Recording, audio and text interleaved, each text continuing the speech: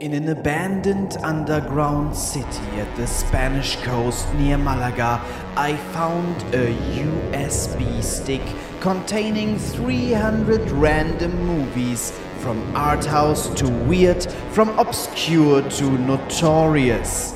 Now, in lockdown, it is time to watch and discuss them all in an international podcast project. 2 Turks and a German, 2 filmmakers and a mystery man.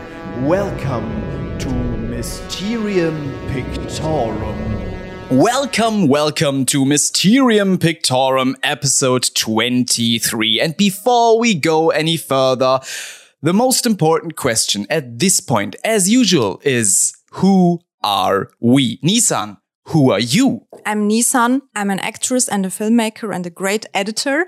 And yeah, that's all you need to know. That's Yeah. Hey. Jaren. Who are you again? You stole my catchphrase, but I'm Jaren, and that's all you need to know.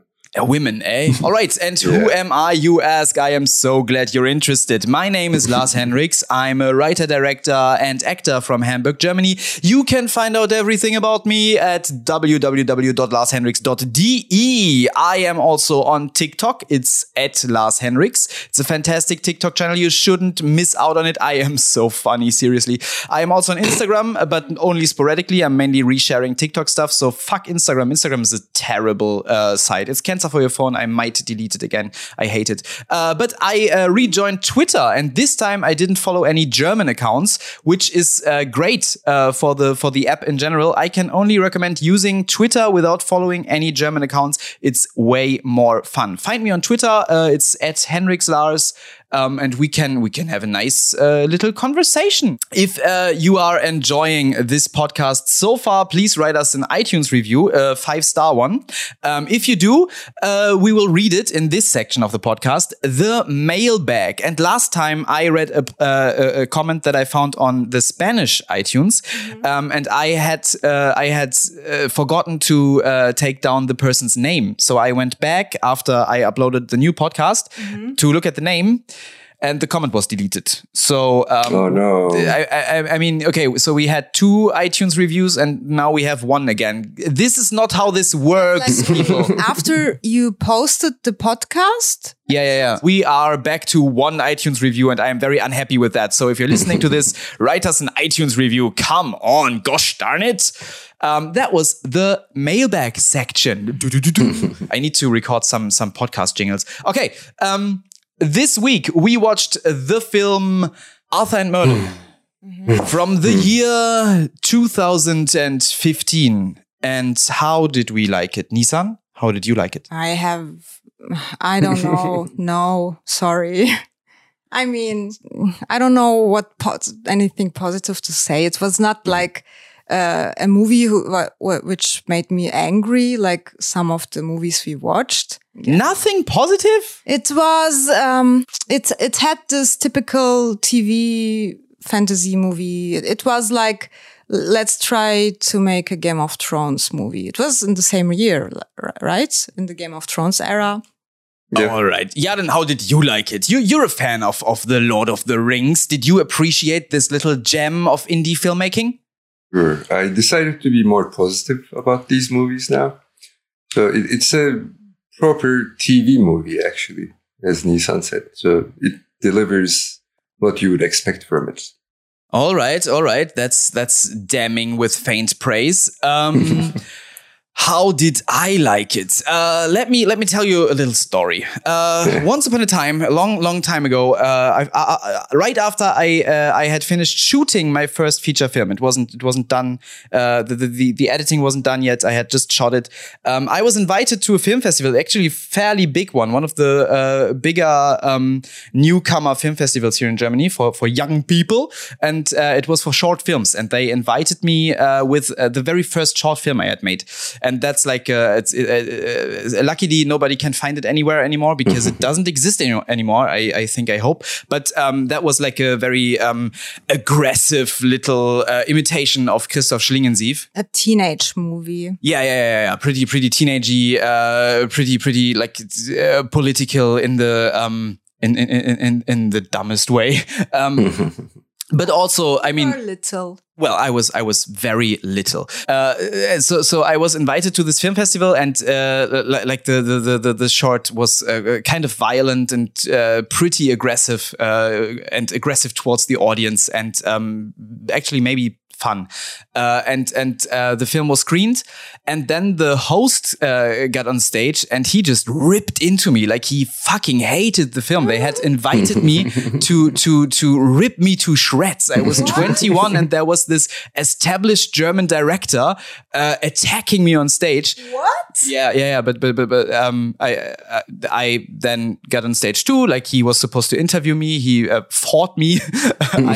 I think I did rather well. The audience, in my perception, was on my side, but maybe that was just my perception. And then later, the jury also like ripped the thing to shreds. And I thought, why did you guys invite me? But all of that aside, later that night, one of the jury members, actually another pretty established, not famous in Germany, film directors aren't famous, but a very established film director, came up to me and said, "You made that horrible little short. Let me tell you something about that. I respect that film, but it's not a film. It's like it's just like a rough sketch, like you did a rough drawing of something that you imagined, and you could use this as kind of like a storyboard to go and then make the proper film." And that was bullshit regarding the film, but I thought about that quote when thinking about Arthur and Merlin. To me, it felt like there's a lot of interesting ideas here that are not fully realized, sadly. Give some examples. What interesting ideas? The Cthulhu stuff. I'm gonna get that. Oh, okay. Cthulhu stuff. But how did we watch it? Jaren, I understand you just finished watching it? I just finished it like half an hour ago. And did you watch it on a big screen? Yeah, it was on a regular TV, but I mean, it didn't make any difference to the quality of the movie. But it's like really, really fresh in your mind, right? Are you still riveted? Are you shaken? I'm filled with excitement and I want more. All right. So you have an erection. We watched it. This is getting boring. I'm not going to tell you guys anymore where we watched it, because if you've listened to this podcast even once, you know. But I'm going to tell you what we ate, because it was terrible. We had like this grill package, like with different poultry stuff, like meat from the supermarket, and it was disgusting. So we ate disgusting food and watched a trashy TV movie. So I think that was very, very appropriate. Yeah. I actually, when you talked about it, I actually ate a great German apple pie while watching this. Amazing. Was it good? Yeah, it was great. Way better than the movie. All right, you guys, let me sum up this story. I will give my very best, and you can correct me if I forget anything or I am terribly wrong, okay? But I think this movie was more straightforward than the usual Mysterium Pictorum fare. So, the film Arthur and Merlin starts in a little village where we meet a young boy called Merlin, who is marked. He has some mark in his face, and his mother says it's because he's chosen and there are dark gods and light gods, and he's chosen by some entities that have a name that I forgot. Tuadan race. The Tuadan have marked Merlin because he's a very special boy. Then an evil druid comes to the village, and he wants to sacrifice someone. He wants some human sacrifice. And then he sees the Merlin boy, and he sees the mark, and he says, "Let's sacrifice that one. That one's juicy. His mom doesn't want them to sacrifice her son, so he kills her. And then young Arthur actually helps our little Merlin to escape into an evil forest of which it is said nobody can ever return. Wait, you missed a crucial point in the storyline. Oh no, already? Yeah. I fucked up today. All right, what's the crucial point? The boy doesn't have a father. It's like a Jesus myth. Okay. I will have to say something about that later. Then we skip some time, and older Arthur is in, I think, is part of the Celtic army, and they are fighting the Saxons. And there is still the evil wizard who likes to sacrifice people, and he leads the old wise and kind king astray. The king is sort of senile, and it's all very reminiscent of that scenario in The Lord of the Rings, right? Jaren, what's the character called again? Which one? I think he's called Wormtongue. Oh, yes. Yeah, that's basically the same thing, right? Grima Wormtongue. Yeah, so that's just straight out of The Lord of the Rings. Then Arthur takes a walk for some reason, and he finds a sword in a lake, and he touches it and has a vision. And that vision shows him the king dying in battle. And now that he knows how the king will die in battle the next day, Arthur manages to save the king in battle. But now, instead of the king, a random guy dies, and Arthur is very sad. The German Wikipedia article said this random guy was Arthur's best friend, but the film never really mentioned it. But okay, so Arthur's best friend apparently died. Arthur is very sad, but then forgets it immediately. After saving the king, Arthur gets banished. He says farewell to some lady in modern makeup who is apparently his girlfriend or something. And he says he's going to find Merlin because he once knew this child, and he thinks this child can, probably being a man now, defeat the evil magician. He then goes into the evil forest and finds Russell Brand in a cave. I'm not really joking. The actor playing Merlin looks suspiciously like Russell Brand. So I am going to refer to him as Russell Brand. Russell Brand doesn't want to join Arthur because he's waiting in this cave. He's waiting for an epic battle to come. Then he sees Arthur's sword and says, "Oh, you're the chosen one, and the epic battle is going to come if I come with you." So now me, the audience, I'm expecting an epic battle. Then Russell Brand goes into his old village, which is destroyed now, and he meets his old sweetheart who he knew as a child, and she now hates him. That's very sad. Then the two of them, like Arthur and Merlin, they meet a nobleman who deserted from the army with his two soldiers, and he is a bad singer, which he then proceeds to prove. Then the nobleman rats them out to the evil wizard's soldiers and changes his mind immediately afterwards and joins Arthur and Merlin and kills the evil soldiers. Arthur and Merlin, for some reason, decide to trust this guy immediately. I don't know why. But okay, Merlin explains that the evil wizard is trying to raise Cthulhu. Cthulhu has a different name here, but it's clearly Cthulhu. Yeah. Hastur. All right, so he wants to raise the great old ones by sacrificing lots of people, and that's why he wants the Celtic army to die and stuff. Which didn't really make any sense. Like 10,000 people shouldn't take 15 plus years. Yeah. Plus his latest idea is just to have the whole Celtic army slaughtered at once. Why didn't he do that before? I don't know. Yeah. But whatever, the evil wizard is in an evil dungeon to fulfill his evil plans, and instead of an epic battle, now Arthur, Merlin, and the senile king and the modern makeup lady all come to this cellar. They kill the evil magician, and they make Cthulhu remain in his subterranean tunnel where he dwells. After stabbing it with archers. legendary lake sword. Yeah, it's thoroughly anticlimactic. Sadly, then I didn't mention this, but the modern makeup lady also had some plot. It's just not significant at all. But now the old king dies and makes Arthur his heir. And now we are very hyped for the sequel, right, guys? I'm actually excited about it. Yeah. I mean, there is a sequel. I'm not joking here. It's Jaren, you found that out on IMDb. What's the title again? Arthur and Merlin: Legend of Balor. What do you think? What's this going to be about? It says again, it's a similar plot that's written on IMDb. Some person is trying to raise a Dark Lord from the underground. Wow. I'm speechless. Nissan? Yeah, I'm not interested. I mean, I feel like I watched it already. Okay, jokes aside, respect for indie filmmaking and for ambitious indie filmmaking. This was produced on a budget of £230,000, which is like really for a film of this ambition, that's nothing. And they shot it in 25 days, apparently based on very, very old Celtic Arthurian legends that are older than the ones we know. So all of that is great, okay?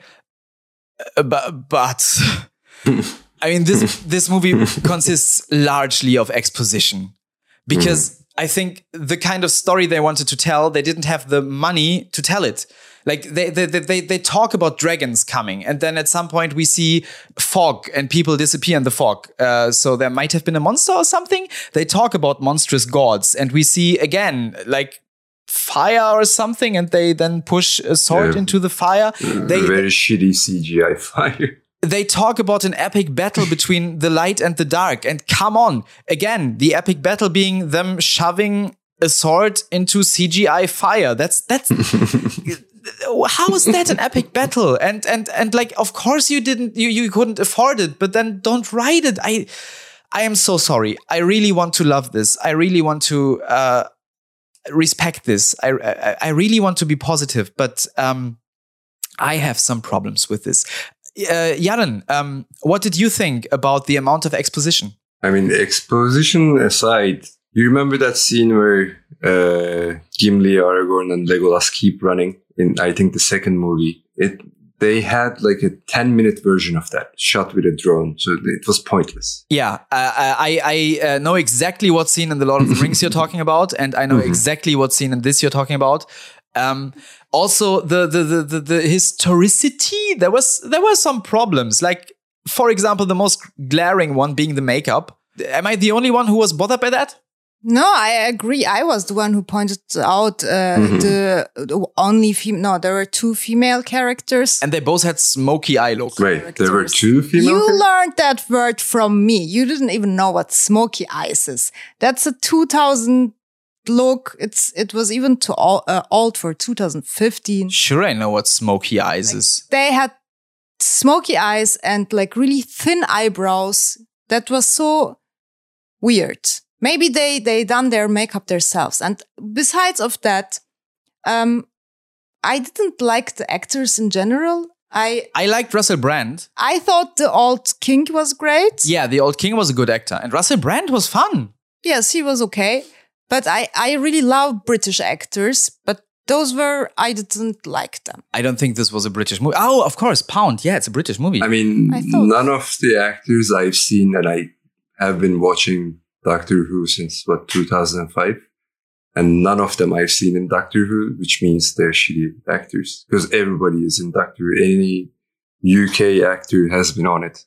So yeah, a lot of exposition. And now, come on, I will just talk about my main problem with this right away, because this is something that really bothers me when indie films do this.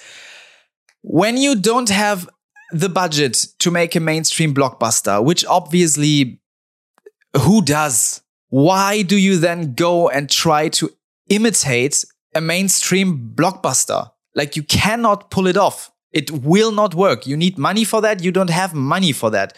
You could go for other things. You could, instead of copying a blockbuster, you could make something really unique because you don't have to make back that much money. Like if you just make a boring blockbuster but worse, then who's your target audience? It felt, yeah, I completely agree. It felt for me like a very, very ambitious student film, like film students who are really ambitious. I mean, it's great that they did this in such a short time with such a small amount of money. But like, I would be impressed if that would be in a university. I would say, wow, guys, you did that great with the technique and blah.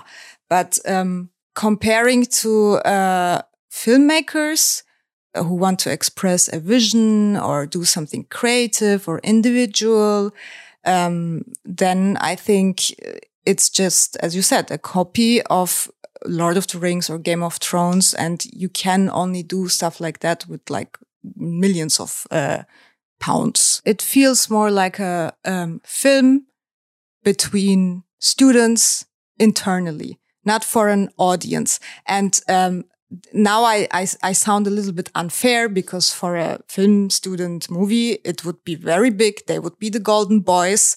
But sorry, you can only appreciate that if you are interested in the making. You know what it feels like? Not in the consuming.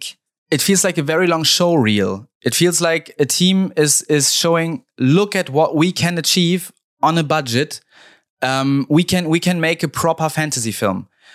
We can imitate proper fantasy films, and we shot it on an Arri Alexa, and we only had so little money and so little time, and look at it. It's not embarrassing, and it truly isn't. If they would have had the guts to do something unique, you know, something atmospheric. Like they tried so hard to copy the aesthetics of the Lord of the Rings. That's not going to happen on that kind of budget. Plus, Lord of the Rings isn't purely aesthetics. Lord of the Rings has a stellar, world-class cast. The source material is so dense. Like they did try to develop some kind of mythology, but I mean, it's nothing compared to the Lord of the Rings. It's the names of, I think, 2 gods or something, and then the mention of a dragon. I have respect for the ambition, and I also think the mythology has potential. I would have liked to see more of the Cthulhu and the monster stuff. I think like some British people came together after watching Lord of the Rings and thought to themselves, wait, we have a great lore based on Arthur, Merlin, shit like that. Why don't we make stuff like that? And then decided making this. I've watched this interview on YouTube, and the producer said, yeah, they wanted to make something like the Lord of the Rings, and then they read something about young Tolkien and how he would read these, I think, Celtic or Welsh legends, probably Celtic, whatever, these old legends, and then they looked into those legends and they were like, oh, these are Arthurian legends, but the names are slightly different. That is exciting. I am sorry, I sound sarcastic and mean, but this movie promised me fantastical worlds. It promised me a battle between the light and the dark. It promised me monsters and gods, and it didn't deliver. And of course it didn't, because it couldn't. And I'm sad about that. Plus, yeah, there was the TV movie look, which is what happens when you try to imitate something that is made on a bigger budget than what you have. Like, Yaron, have you seen the trailer for The Green Knight? No. Nissan? I think you showed me the new movie from the A Ghost Story director, right? Yes, exactly. The director of A Ghost Story has made his own take on an Arthurian legend, The Green Knight. And that one, like the trailer suggests that this film visually takes the mythos literally. Like, you know how those myths and legends and fairy tales too are always written in such a dreamlike imagery. Mm-hmm. And apparently for the Green Knight, judging by the trailer, they just took that and ran with it. And it's fantastic and it looks so great and it has such atmosphere. And this one didn't have any atmosphere. And I mean, they did lean into like some sort of horror aspect. Why not lean fully into it? Why not give me creepy Cthulhu stuff? I don't know. I felt so like... Yeah, disappointed. I was just thinking of, for example, it's a completely different movie, and I also think it had a big budget because the actress is kind of famous, I think. But Gretel and Hansel, did you watch it, Jörn? No. By Oz Perkins. That was also kind of minimalistic. And there were only 3 actors, I think, maybe 1 supporting actor, and it had such great atmosphere and look, and it told a story straightforward, and it was also individual with new ideas for the story, but also, you know, visually.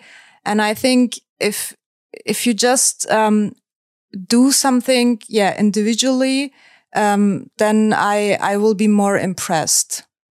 Yeah, exactly. And I mean, Gretel and Hansel actually is an interesting example because that one was openly minimalistic. And this one pretended to be a maximalist fantasy epic, which it just wasn't and couldn't be. I just wish it would have been more abstract. Jaren, do you think abstraction would have helped this film?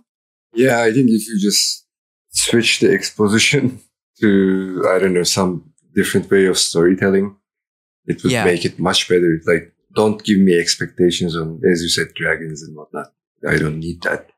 The story sounds interesting anyway. They were talking and talking and talking, and I thought, just show me that stuff. Yeah. And if you make your characters talk and talk and talk, then write like great dialogue. Yeah, I mean, nothing happened in the dialogue, but exposition. Yeah, and it was, most of the time it was like these ancient Greek plays where a character has a big monologue and explains the story because they can't show action because it was written for only 3 actors to play it. And it felt like that. They were explaining what was going to happen or what happened. And you can make a great movie with only people talking, but then focus on the dialogue. Yeah, and like if you focus on the dialogue, then I need to get some sort of impression what kind of characters these are. Like modern makeup lady has modern makeup. That's all I know about her. Like what is the Arthur of Arthur and Merlin? Like what kind of guy is he? Jaren, did you get any impression of him at all? No, I think he just gave some like Paladin-esque cheesy sentences about his character, and that was pretty much it. Let me tell you something else about, the exposition and the problems with it. Like, the movie starts with a narration of Arthur or what the Celts are going through, I guess. And you never hear from that whoever is doing the narration ever again. I completely forgot about the narration. Me too. But yeah, now I remember vaguely. Sometimes I feel like even though we were bashing all these old man movies, I feel like I can understand them because, as you always say, my character is a girl and an old self-righteous man. Yes, you're a boomer. Yes, but I am also a millennial woman, so I share both. But I feel like I don't understand movies for boys. I understand movies for old, self-righteous boomer men. I don't always like them, but I just don't understand it. But what about this movie do you think would you have enjoyed more if you had a penis? Like there weren't even any boobs. No boobs, no action, nothing's going on. Well, you guys once told while we were talking about A Better Tomorrow, like that bromances and when a hero and a male hero character sacrifices himself for someone or something, that it has impact on male audience. maybe they were trying something like that, but it just didn't work because, sorry, I mean, the Merlin actor was also kind of funny because he was Russell Brand. Yeah, Russell Brand is just a funny man. The Arthur character, they didn't have chemistry. It just didn't. I'm so sorry. Yeah, I mean, I'm also very sorry, but they weren't characters, and so there wasn't a bromance. There was nothing to catch on here. And now that we're talking about bromance, Jan, do you know the British TV show Merlin? British TV show. Yeah, it's about King Arthur and Merlin, and they are of the same age. They are pretty young. Oh yeah, I watched like a couple of episodes.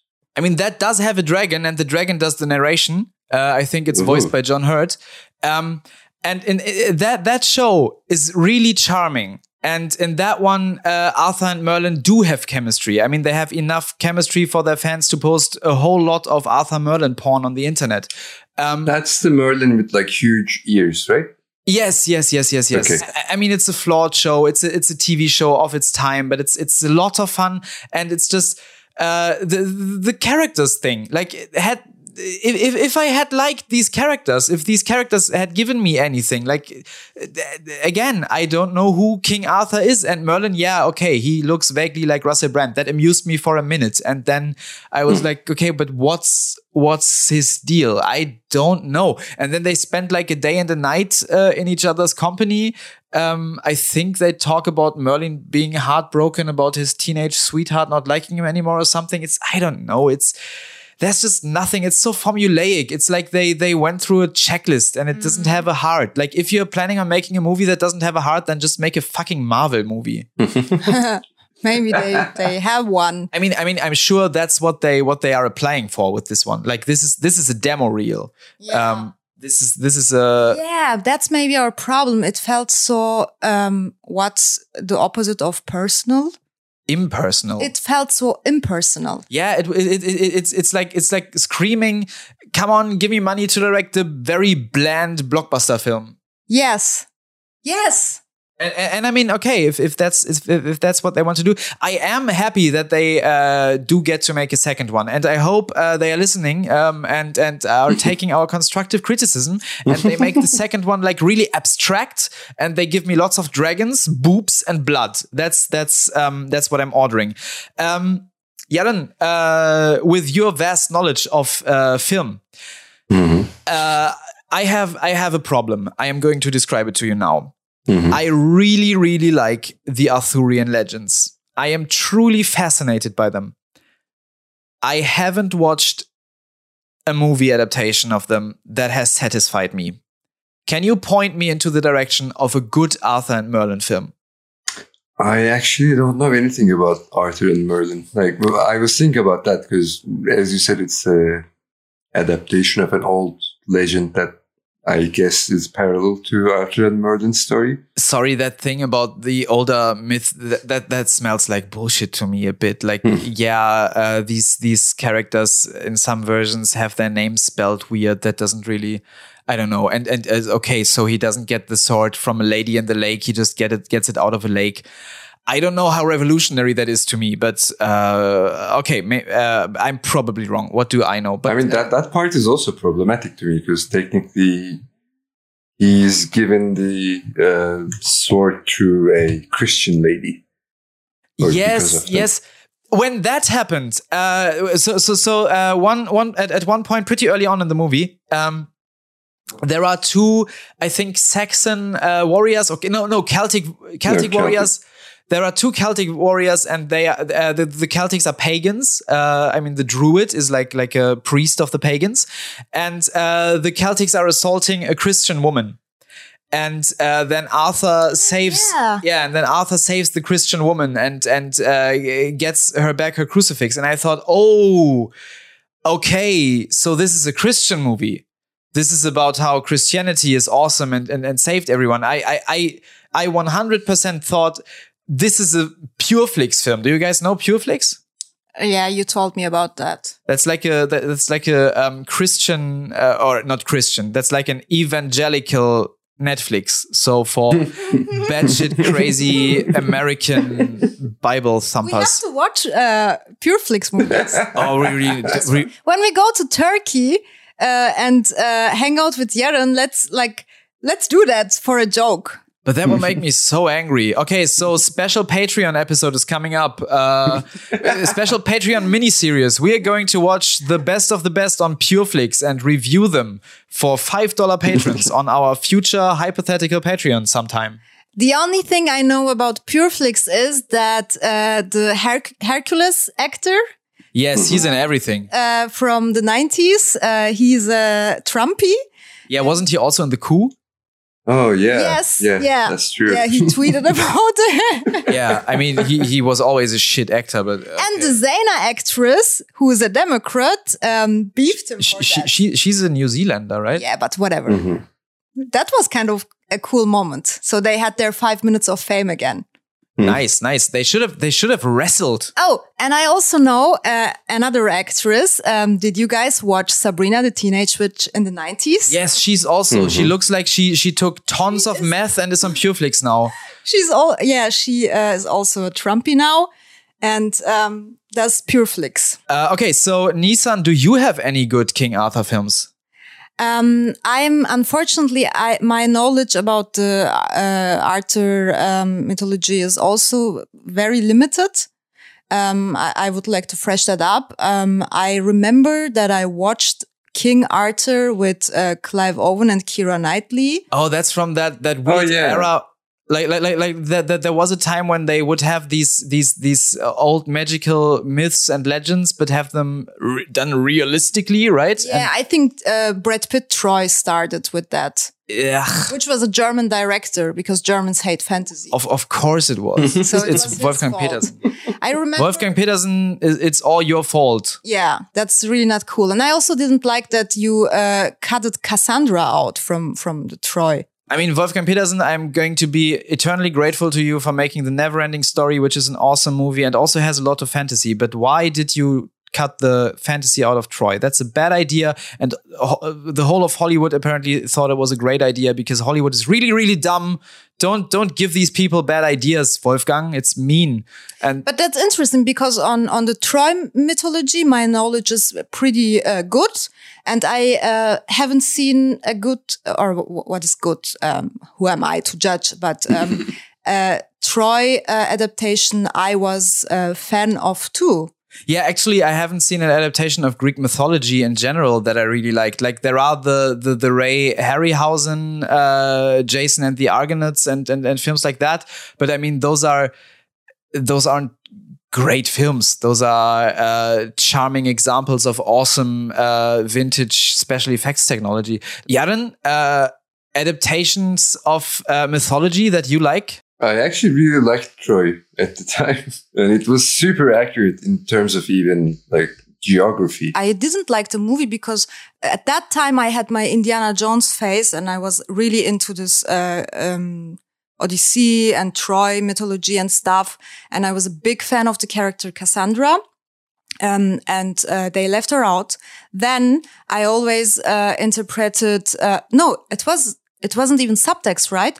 That Achille and it was his lover who was killed. Yeah. And in the film, homophobe Hollywood in the 2000s made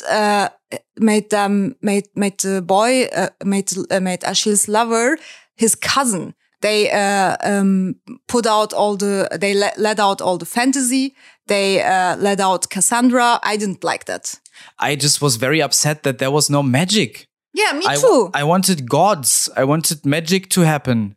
Why would you take the magic out of mythology when adapting myths? At least Arthur and Merlin. German. Well, Americans did that afterwards. Like there was that King Arthur film. Americans like money, and Troy was, I think, a thing, and they thought, now we have to make this again and again and again. So, but I will say this for this movie: they did leave the magic in.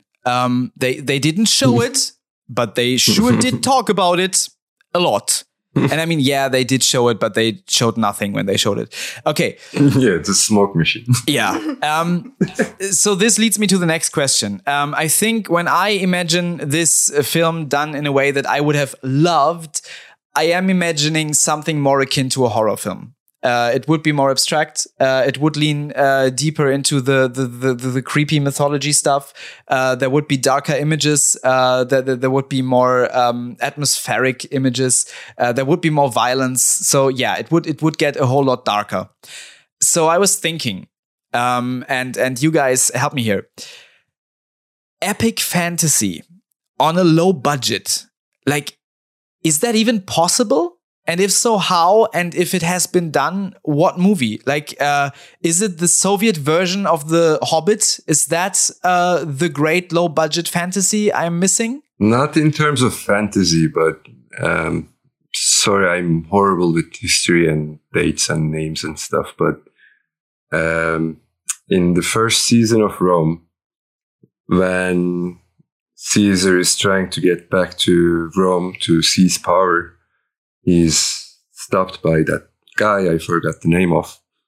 And that battle is supposedly historically super epic because Caesar is outnumbered 3-1. And it's like using great strategy, and everybody was waiting for that scene for like, I don't know how many episodes at the time. And then they just show you after the battle, the commander sits down and explains how they lost while, drawing lines on the sand and how they, didn't see the pincer movement coming and so on. So it was still okay. I was let down for not seeing the action, but in terms of how to use exposition, I think that was a great way. I mean, Rome was sort of the predecessor to Game of Thrones, right? And on a similar budget. Because Game of Thrones season 1 did the same thing, right? There was the huge epic battle, and then Tyrion got knocked out, and we didn't see the battle. Yeah. Mm-hmm. But I mean, I'm complaining about this in this film. They told me about all these wonders and then never showed me any of them. Like at least Game of Thrones showed me dragons. I think that now it's gonna sound cheesy, but I think anything's possible when you tell a story, especially with the digital possibilities right now. If you really want to tell a story, and if you have an individual idea, but as we acknowledge, this is a demo reel. It feels like it had other aims. It feels like they wanted to try out. They wanted to learn. They wanted to show how much they can achieve with such little budgets. So a production company should give them a bigger budget. And I mean, apparently that happened, and they are making a sequel. So yeah, I mean, absolutely. No, but I was gonna say the other side of it, because apparently it didn't work, so that they didn't shoot anything in the last 6 years after this. And none of them did I check the writers and everyone who were involved.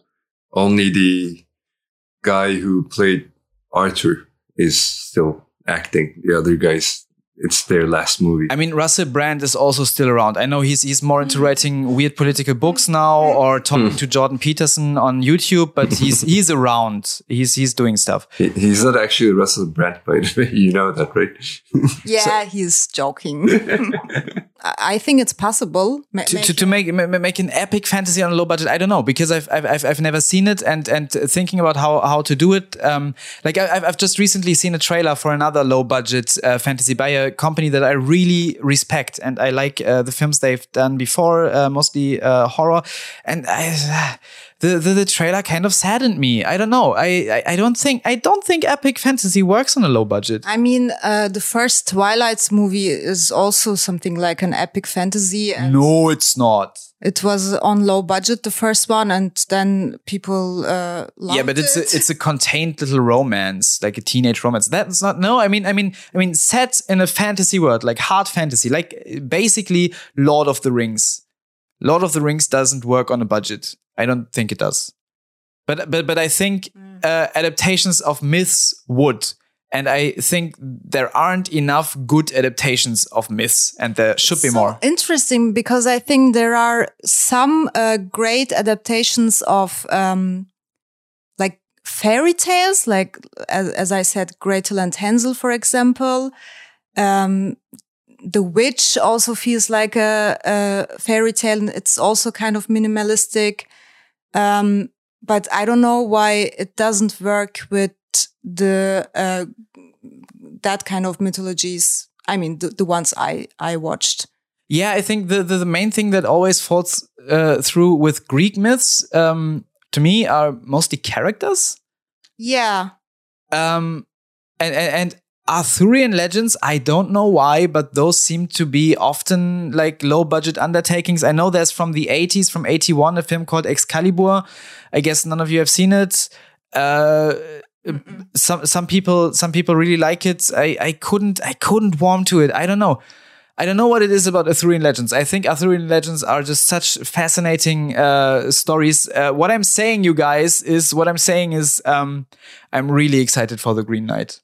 Like, I can't wait. Yeah, I thought the trailer looked great, and then we loved A Ghost Story. Yeah, and maybe this is going to be the first time that I'm going to see a film about this thing that I love that is going to make me happy. Like, there is the Disney animated one, and that's okay. But that's just the beginning of the story, so that's not nearly enough. Another adaptation of Arthurian legends that I love is called Merlin or the Wastelands, and it's a play. It's a theater play. It's my favorite play, actually, by German playwright Tancred Dorst. That's telling like tons of these Arthurian legends, and it's such a fantastic play. Someone should maybe just make a film out of that.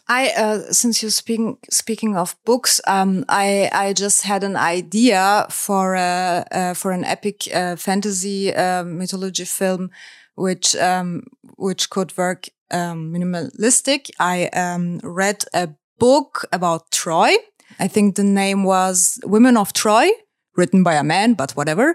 And it has 2 acts, and it starts with, and the book tells the story of the perspectives of the women, while all the men have these 10-20 years war outside.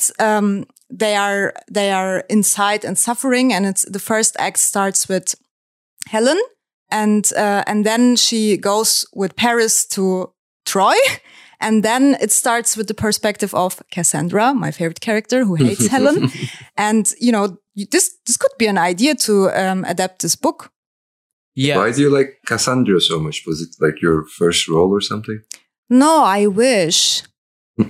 But yeah, like the other day we did figure out that Cassandra is basically like a conspiracy theorist. Yeah, she hates the foreigner, and yeah, she hates the foreigners, and she's a doomsayer, and nobody's paying attention to her. No, I liked her because I'm a person. I'm an overthinker, and I'm really paranoid, and I hate it when I say stuff and no one believes me. And at the end, with those kind of stuff, I'm always right, but no one believes me because I'm so paranoid. But I'm right because I'm so paranoid, and I overthink until it makes sense, But that's why I really liked her, and I could relate to her because she was always right, but no one believed her. It's kind of a feminist statement. This could make like A Place Beyond the Pines, The first half, Helen, and then boom, she's in Troy.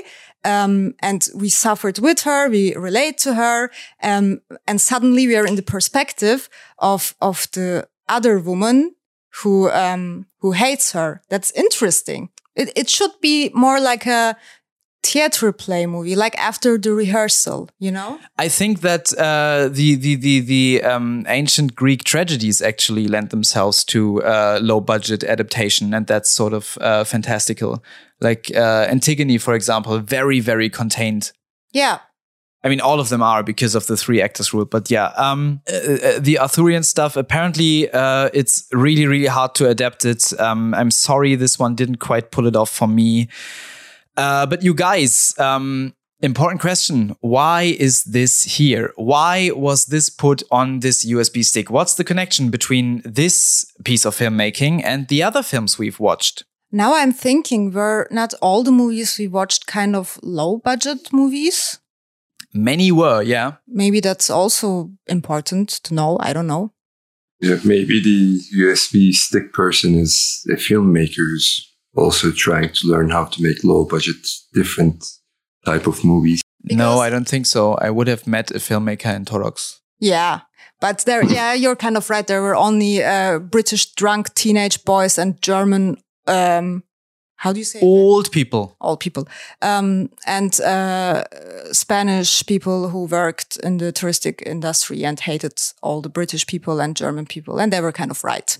I mean, we did at some point speculate that it could be like some film student from Malaga.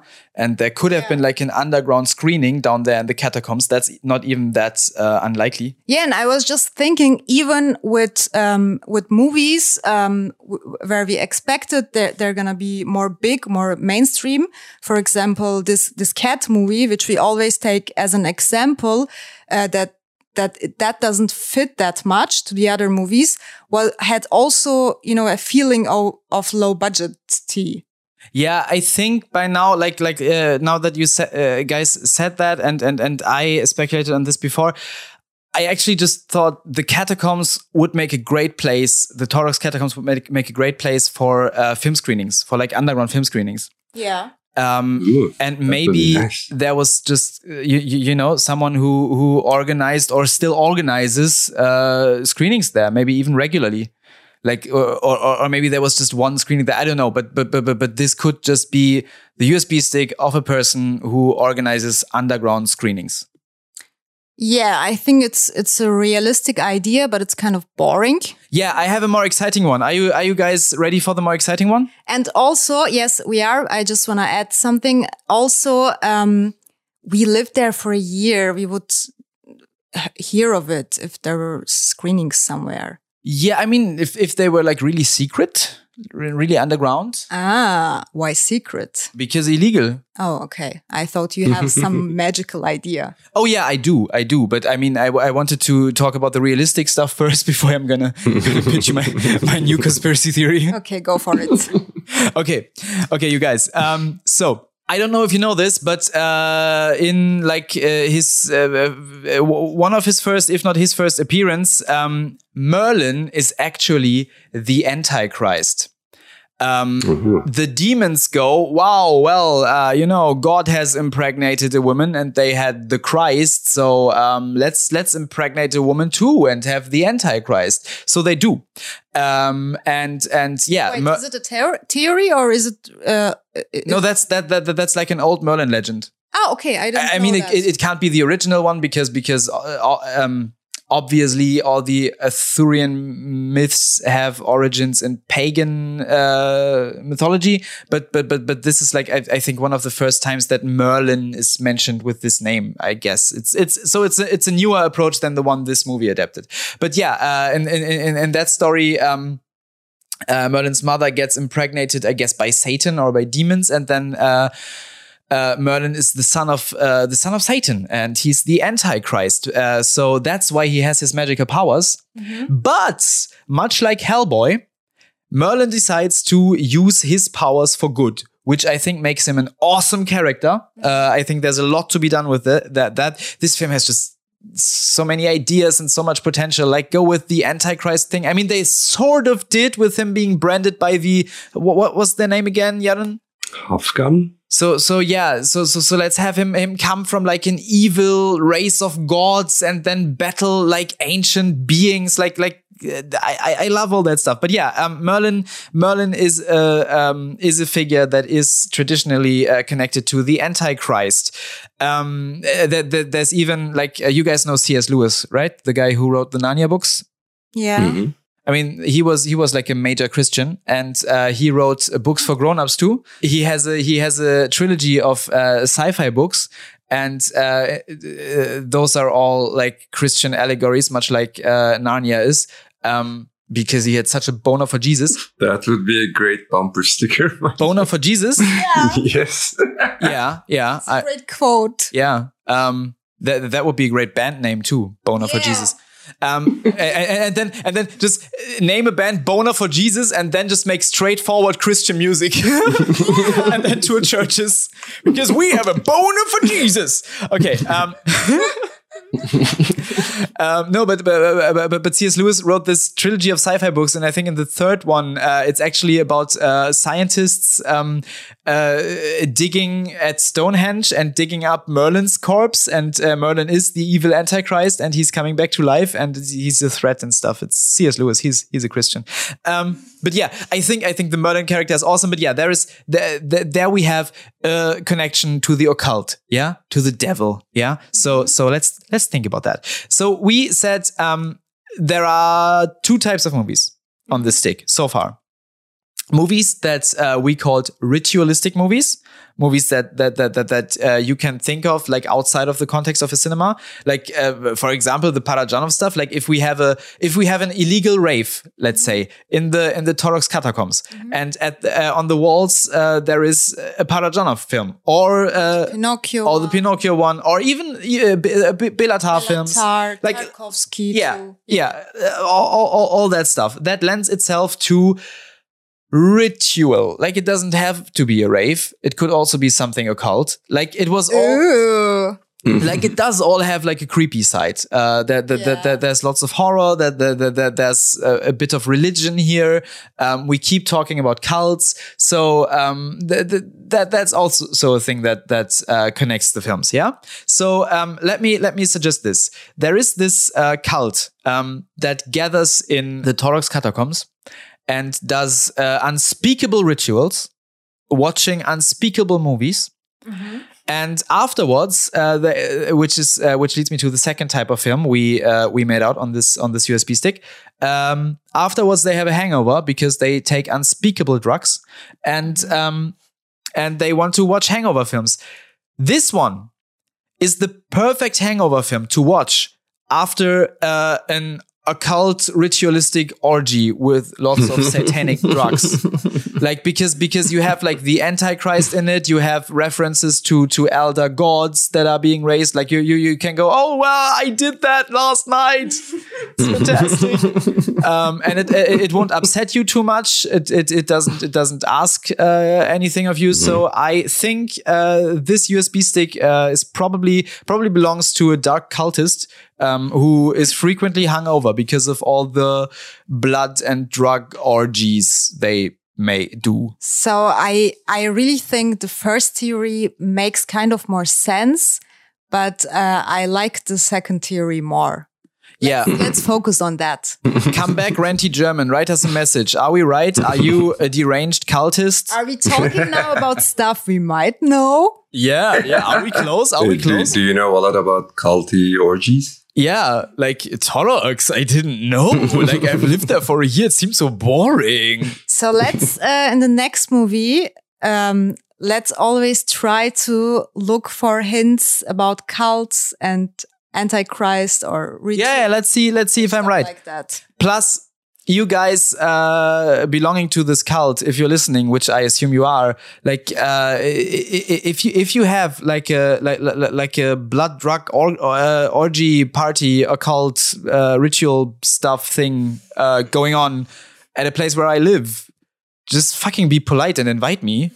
Like I was bored out of my mind in Torok's. I didn't know this was happening. Like you guys. Well, there were cats. You were hanging out with the cats all the time. Yeah, I was hanging out with the cats while they were having like awesome horror film parties in the catacombs. Like I even like most of these movies, you guys. Like if yeah, okay. I would be interested. Do you have women in your cult? Because those are really boy movies all the time. Okay, so tell us if there are any women in your orgies, and tell us when the next one is coming up. Invite us, you guys. It's impolite, is all I'm saying. So, Jaren, favorite quote? Ooh, I have a great quote this time. It sums up the movie really well. It fits the whole quote overall. So this is a quote from the evil druid. He says, Kunotu koru, sanus koro, parakiri. I remember that moment. And it sounded like they put different words. No, that's another scene, but we almost forgot about that. Yes, he said Anne. No, not him. Merlin. That was Russell Brand. Russell Brand. At one point, Russell Brand was randomly talking to a river. And yeah, he said, Anne, which means mother in Turkish. Unterlagen, which means paperwork in German. He said Anne Unterlagen. It was really irritating. And he said bunch of other words, but we don't know every language. So that was lazy. Or it was awesome. Translate some random words from every language. So and let it sound magical. But yeah, what your quote, Jaren, that sounds more magical. Plus, yeah, your quote does sum up the movie. I think that's all one has to know about this film. And I think it's going to be my Letterboxd review. Yeah, I just wanted to say, and a demo reel movie could be our film term of the week. Yes. Oh, yeah. Demo reel movie, film term of the week. Yeah. I don't think I've seen many of those, but this one certainly is that. Demo reel movie. Nice. I am sorry if the filmmakers listen. Like, I feel really sorry, but maybe I hope this was more or less constructive. And maybe I don't know. It can help shape your thoughts about the sequel that I am definitely going to watch, because I think there is potential in this film. It's just not fulfilled yet. Make it weirder, please. You guys, any last words to the filmmakers before we're going to talk about the film we're going to watch next week? I'm also sorry if I hurt your feelings. I really respect your ambition. And as I said, if you guys would be film students in a university, you would be the golden boys. I just thought it was a demo reel for filmmakers, not a film for the audience. I'm sorry if I hurt your feelings. Let me hurt your feelings once again. Jaren, any last words? I don't even have a constructive criticism. Okay, we're awful people, and I'm truly sorry. Next week, something very special will happen. Something magical.